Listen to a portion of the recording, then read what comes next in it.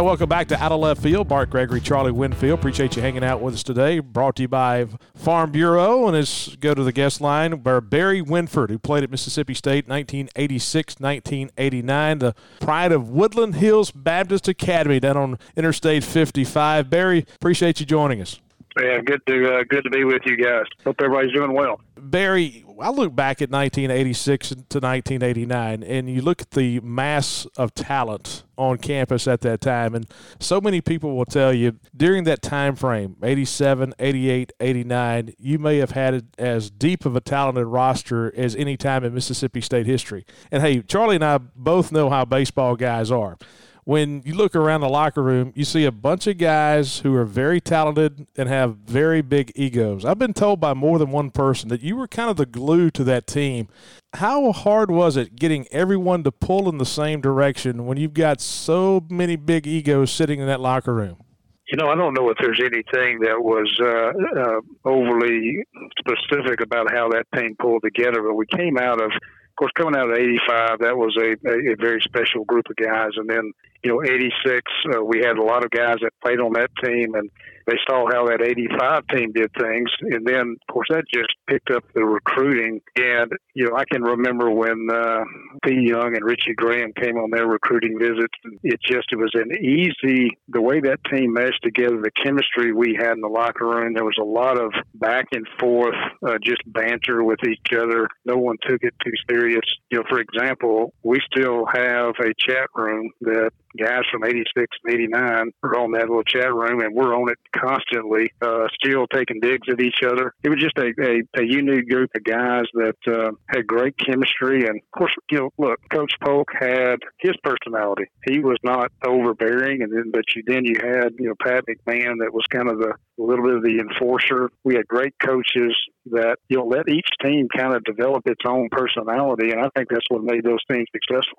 Barry, when we look back at your career, one of the things that I will always remember is the line drive to right field that drove in Brad Hildreth that won that first game in the SEC tournament in 87, a tournament we arguably were lucky to be in. And then obviously I think about the 89 season, and one of the things Bart and I talked about, the fact that you had 40 stolen bases in your career as a catcher. When you look back on your career, what is that point of pride? What's that thing that kind of sticks out to you as one of your biggest memories? Well, of course, that 87 team, that was again a team that I think we won 15 games in a row. And then if you'll remember, Nelson Arrieta caught a line drive off the face against Mississippi College.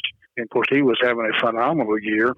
He was kind of the ace of that staff. And then the very next night, I get run over at home plate, get a broken jaw and a subdural hematoma, so back-to-back nights that both of us got put out of commission for quite a while, and the team kind of, not because we were out, but we kind of started struggling a little bit. I can remember we went into the second to last weekend series against Kentucky, and we struggled against Kentucky. It's the first time I saw Coach Polk literally show anger. There was a long bus drive home. When we got home, he stood up in front of the bus. He said, "If I see anybody on this field the rest of the week, you're off the team." So we didn't even practice that week before we went to play Alabama. We swept Alabama, got into the SEC tournament, and then obviously had an incredible tournament run. And opening up against really probably the number one team in the country, Derek Lilliquist and Chris Carpenter on the mound. And to win that first game, of course, I was wearing looked like a football helmet to protect my jaw. And, to get that base hit and for us to win that first one. And, of course, there was a lot of heroes during that tournament. Jody Hurst had a phenomenal tournament. But, yeah, it's hard not to look back at that 87 team and how we had that good magical run. And then coming back on the bus when we got to the state line, people lined up all the way to Starkville. That's a memory I'll never forget.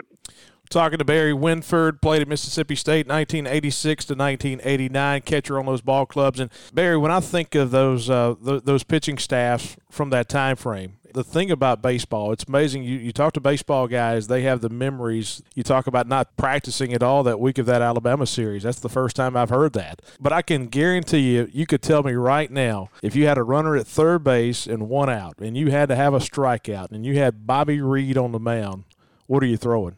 Well, Bobby had a phenomenal sinking fastball because he got a lot of ground balls.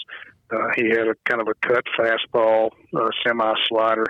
Bobby probably didn't get the credit that he deserves. Bobby was probably one of the best all-around pitchers ever come through that program. And, Bobby is Bobby got drafted by the Rangers, and I did too, and I actually got to catch him in the minor leagues a little bit. So that was kind of a unique deal for us. But Bobby Reed just he didn't walk a lot of guys. He would put it in the strike zone. It's amazing how many guys would hit ground balls. But I would either throw his sinking fastball or his cut fastball slider in that situation. And the thing about being a catcher, too, is you have to be part psychologist, because you look at a Bobby Reed who was very deliberate on the mound, and then all of a sudden you think of a guy coming on the back end like Pete Young. And then you had Tracy Jobs with that good hard breaking ball. What was it like kind of being the psychiatrist with different styles of guys out on the mound, because they pitch so many different ways? Well, no question, the catcher has to be a little bit of a psychologist. You need to know the personalities of those pitchers, and sometimes you have to go out there and you have to pat them on the back. You may have to go out and tell a joke, or you may have to get in somebody's kitchen. One thing about most of those guys, they were so top-notch competitors that you didn't have to get in their kitchen. Those are the guys that they were tougher on themselves. But some guys, you would have to go out there and kind of get them to relax a little bit. Now, Pete Young, that's a whole different story. You just want to make sure that Pete didn't put in somebody's ear. We were playing Auburn, and Pete came in, and the first guy he's going to face is Frank Thomas. Well, Frank decided while Pete's doing his warm-up pitches that he would take a knee as close to the batter's box as he could. And I'm looking at Pete going, he's going to throw one at him. So I ran out and I said, Pete, please do not throw one at him. I said, I can't tackle that guy. You'd be on your own. Pete was all those guys, but Pete was a unique guy. And when you got the ball in Pete's hand, you felt like you had a chance to win the game. Barry, unfortunately, we all grow up and get too old to play baseball. You've become a banker now, Priority One Bank, and there's obviously some uncertain times in baseball games along the way, but uncertain time in the economy right now. One of the things that Bart and I hear all the time now is, hey, there are new programs, there are new loan packages, new government programs for people to take advantage of, and everybody says, what do I do? Who do I talk to? What does somebody do if they've got a small business? Where do they go in this time? Well, SBA, as we're speaking here, I just got the latest guidelines from the Small Business Administrators.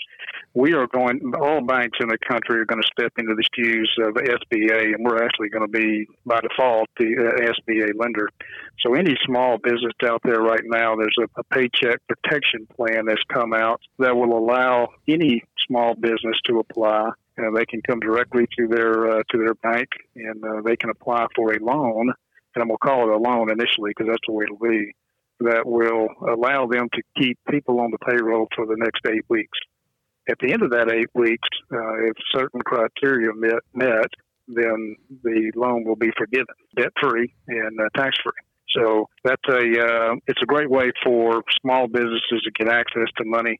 It looks like April 3rd, which will be this Friday, is when people will be able to again make those applications and get in the pipeline to get $350 billion that's been put into this program. Barry, we appreciate you joining us, man. It was great to talk with you. Thank you, guys. Y'all take care. Well, thanks, Barry. Good stuff. And when we come back, we'll take a look back at Bulldog history, brought to you by Country Pleasin' Sausage.